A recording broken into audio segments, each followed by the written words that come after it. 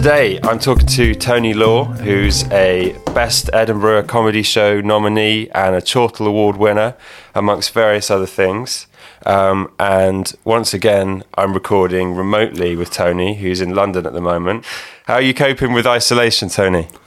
Up and down, probably like most people. Sometimes it's great. I love the enforced holiday. And then other times it's shit. So normal, I guess. Normal. I feel like, for example, I just don't have the vocabulary. Like if you get, say in the US, they have 40,000 deaths on the road every year. They could eliminate those deaths, I think, by taking the speed limit down to 20 miles an hour. They could almost get rid of it. But they don't. There's a trade-off. They expect 40,000 people. That'll be kids, old people, every year are going to die. And they all know that, and there's a deal done. And I feel like with viruses and stuff, there's going to have to be some hard thinking. It's amazing how different countries are dealing with it. Like your home country, Canada, seems to be dealing with it far better than the most European countries are. They sort of, beat the curve a little bit, didn't they? I guess so. I haven't been paying attention out there, much attention out there. I like how Sweden was doing it. Their numbers don't seem to be any different. I think human beings sure miss being in groups, even in small groups.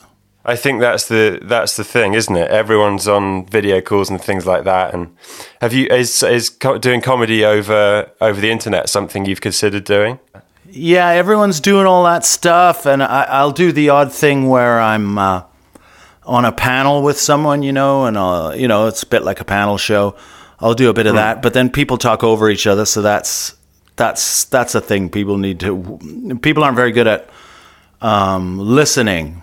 So that's the only thing holding that back. But yeah, that's as far as, I don't think comedy works from home unless it's like little sketches or a bit of banter. But certainly stand-up is an art that just will not be, there's no way you can do it unless it's live. So you need that instant feedback, I guess, don't you?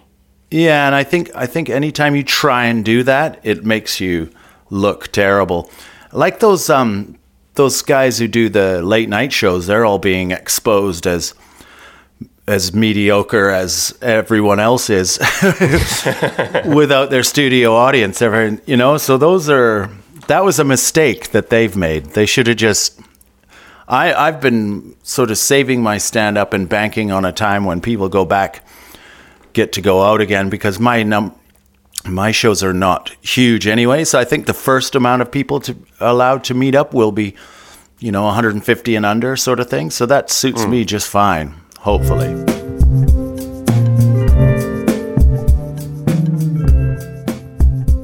You got into comedy when you were in the UK, because you left Canada at just 17. Is comedy something you were doing while you were in Canada at all, or did it only happen when you were over here? No, never done it in Canada. I used to in high school theater sports. I was 19 when I moved, but I did. I was always funny with my friends, but comedy was something that people from the big city did. I didn't have an idea of how you got into it. Then I think about when I'd been here for a couple of years, I went to my first ever gig at the Comedy Store. But I didn't fall in love with stand-up from that moment. I just thought, the idea of me doing that didn't occur to me even then. And I was the classic Monty Python, day-to-day, mostly Monty Python, old Saturday Night Live, Steve Martin. That was my thing. And then I guess it took me a long time, and then I started doing it because people kept encouraging me to do it. So it wasn't something I had thought of on my own. And then after enough people pushed, I ended up starting it. And then I suppose it was going to the Edinburgh Fringe when I saw, I didn't even know it existed. And then that was another thing I had to be told about. And then when I saw the Mighty Boosh, Simon Munnery, and Rich Hall, and Garth Marenghi, and all of that, and I thought, oh, okay. So it doesn't have to be, because the stand-up I assumed was going to be like the stuff I used to watch on satellite sometimes in the States, or in Canada from the States, which was just a guy doing observational stuff, and it kind of, I mean, even to some extent now, there's a voice, isn't there? That some of them have, like the majority of them. Like I watched Olga Koch for the first time online, and she's got that. I know she's not American, but she sounds like she's American, and you know, the kind of the pace of it. It sounds very. There's like it's a thing of its own. It's the stand-up thing, and that was the stuff that was coming out of the States. And I just thought, I'm not very good at that, because anytime I've tried to write an observational stuff about or routine about something, someone else has got one better. You know, like Ed Byrne's way better at this than I am. Did you start out trying to do the observational stuff? Yes, exactly. So, and I just found that I was doing it. What I was doing was just average. Like to some, I don't know how to vocalize it, but it was just this. It was like a character that everybody did, which was a side of their self, which was kind of a bit snide and a bit, a little bit arrogant, like people who were not willing to wear their underpants outside or look ugly or look stupid. That kind of stand up. So from a position of power, it was a high status thing, and I couldn't make that work from high status, because I'm naturally low status. Right. Okay. Or at least I try and achieve my higher status by. So now, it took me ages, but when I finally got my voice, I realized it was someone who thinks he's high status, but is actually low status. A bit like a Ron Burgundy buffoon. Or like when Steve Martin was the wild and crazy guy. All of that stuff. That's where I needed to discover lots of people that were doing it from that perspective before I could get into it. I imagine that doing comedy in the style that you do might have been pretty hard to get off the ground, because you need to find your audience, because it's a little bit more niche. Is that something you struggled with when you were first finding that voice? Yeah, for sure. Yeah, no, I died on my hole for at least a decade. Where do you find the motivation to keep going when it's like that? Yeah, that's interesting, because it's almost like a pig-headedness, or kind of an autistic kind of like non-questioning. This is what I have to do now, and then you sort of get into a cycle where this is what you do for a job. So you got to pay the rent, so you just keep going and going, and then you try and find a way when you're doing like those old jongleurs clubs. Try and find a way to survive. So I had to keep adapting. Like, I couldn't just do whimsy that worked in art centers or at hipster gigs. I had to do hardcore whimsy that could attack a beery, drunk audience and get to them. So I kind of had to make a hybrid out of it. And I was really match fit during those times. But then I would still die on my hole one night. And then, it got me down. But then I had enough gigs of smart, kind of cool people, or no, it's not really that, because all audiences are equal intelligence. They're just presented the product differently. But if I found people were presented it in that kind of polite environment, I was able to really nail it, and I didn't have to change what I did. It's just that they let it have a chance. And so, still at the Bear Pits, you could get through to them, and then it would work great. But if nobody was paying attention to you, there was no way to survive. Like, there was no. I still haven't developed a plan B. But luckily, now I do more crowds where that I have. If I do a Bear Pit crowd, it's my own Bear Pit crowd. I heard you say in an interview that you think if Vic and Bob started out now, if they did an Edinburgh show, you're not sure that they would be noticed in the same way, because the climate is quite different. And do you think if you were starting out with your style now, do you think that would apply to you as well? Possibly, yeah. It's funny how it's so ubiquitous now, stand-up, that it's by its very nature, it's going to become kind of standardized. It's like that voice I was talking about. That's always been an issue. I mean, but then the TV industry used to be would decide, we need someone a bit left field. So then they would just point their finger and choose, and then they would, So if it wasn't Vic and Bob, if they started out now, there might be one room for one of something like them, but it might not be them. Do you know what I mean? Yeah. But there's loads of people out there, just the people who love comedy, that, there's still loads of alternative acts out there, just go up and do stupid shit all the time. Like Adam Larter's crew, the Weirdos, and various acts are all doing, and sometimes something will get plucked up.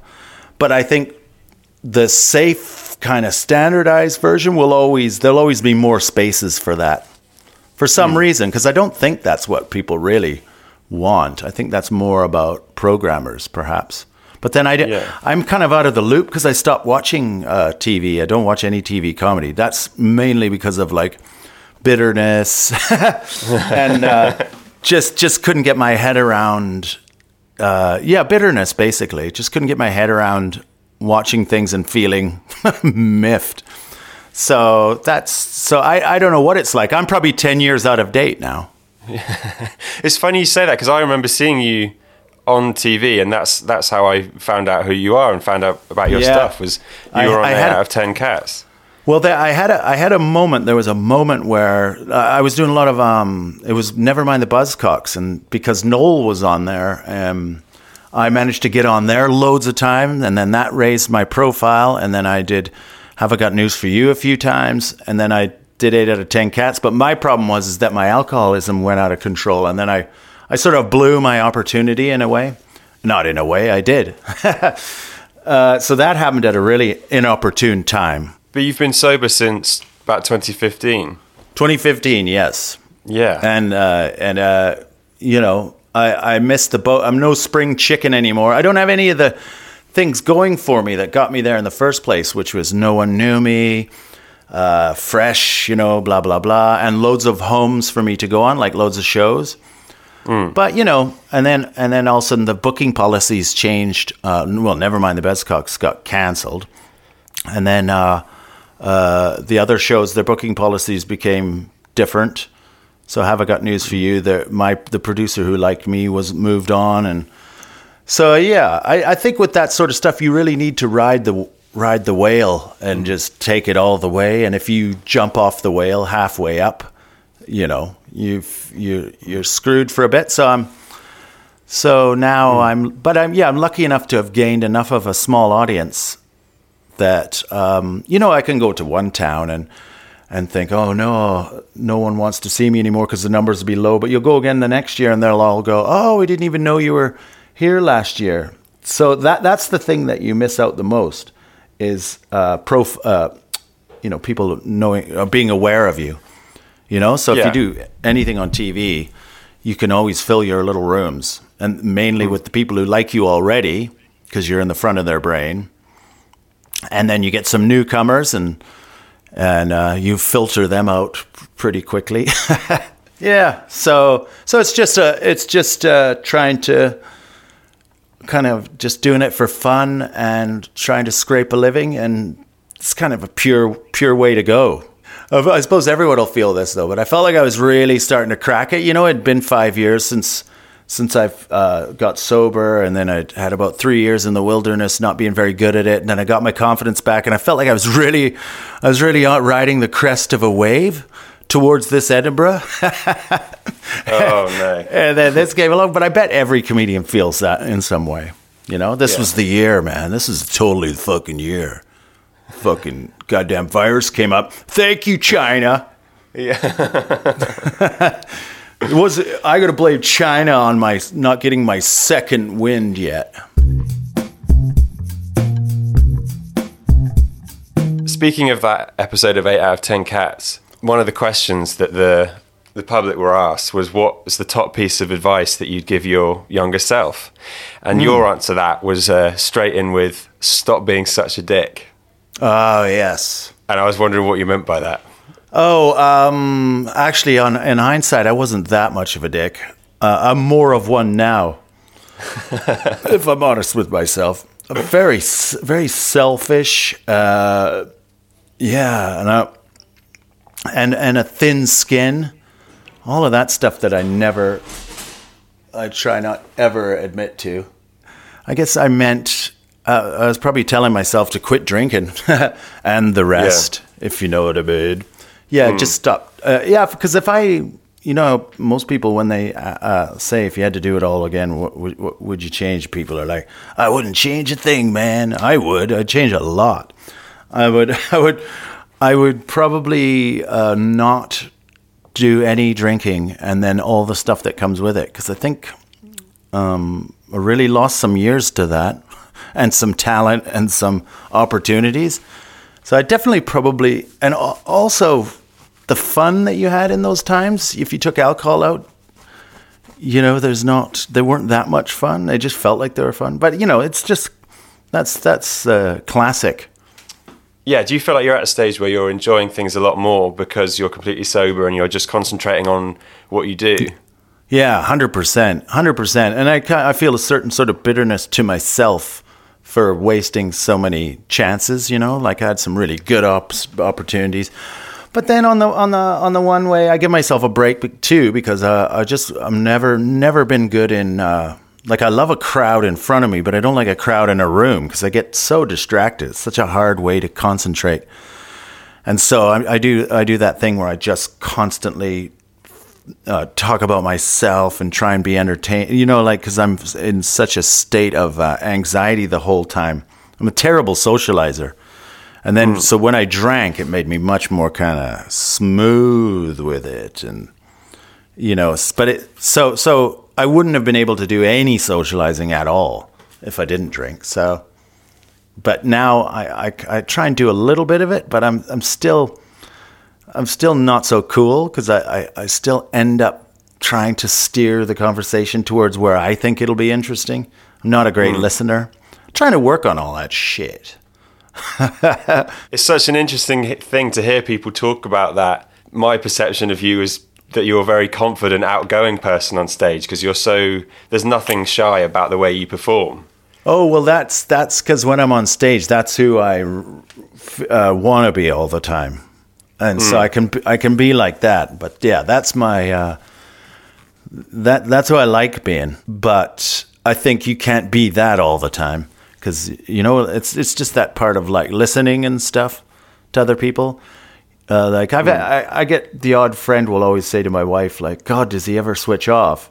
And I kind of know what they mean. It's like, how deep can you have how far can a friendship go or whatever with someone who's always on? So I kind of get that. And I don't want to just be that lonely old guy sitting in a cafe on his own. Everything's dried up because all he did was talk about himself. 5 years clean that's a long spell. It shows like it's not, do you ever worry that things will take a turn for the worse? Actually, so far, not really, because I scared myself off it. I took it, I drove it so far into the ground that I almost got lucky. Because I've done it before where you quit and it's always there. It's always with you and you're like, oh, and the temptation's always there. And it's like, you haven't really put it to bed. But if you spook yourself and just take it into a really dark place, you kind of think, fuck that, I am not going there. So it seems like it's almost easy to not worry about that aspect, And you just got to get on with all the other mess that is your personality that you've not been dealing with when you've just been a two-dimensional party guy. We call this Hidden Gem, and this is a chance for the guests to shine a light on anything from the world that they work in, or it doesn't have to be. You can go for a film or some music or something like that, but it could be from the world of comedy, something that you think deserves more attention. I'm into at the moment Saul Bellow. That's who I'm reading. So it's not he's dead, but he wrote, and he was, I think he lived 1917 to 2000 or 1990. Anyway, I can't recommend him highly enough. There's so much philosophy going on in there. I just can't get enough of it. And I like him so much that I've started reading really slowly because I don't want to run out of his books.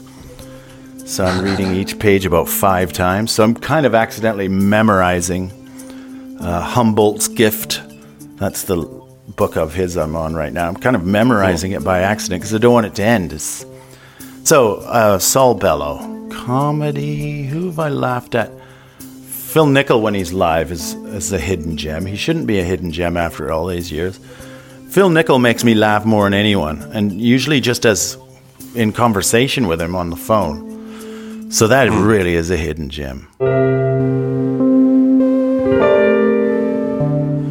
So what I'll do is I'll do what I've done other years is I'll tour with as the base of the last tour that I was currently on that got canceled.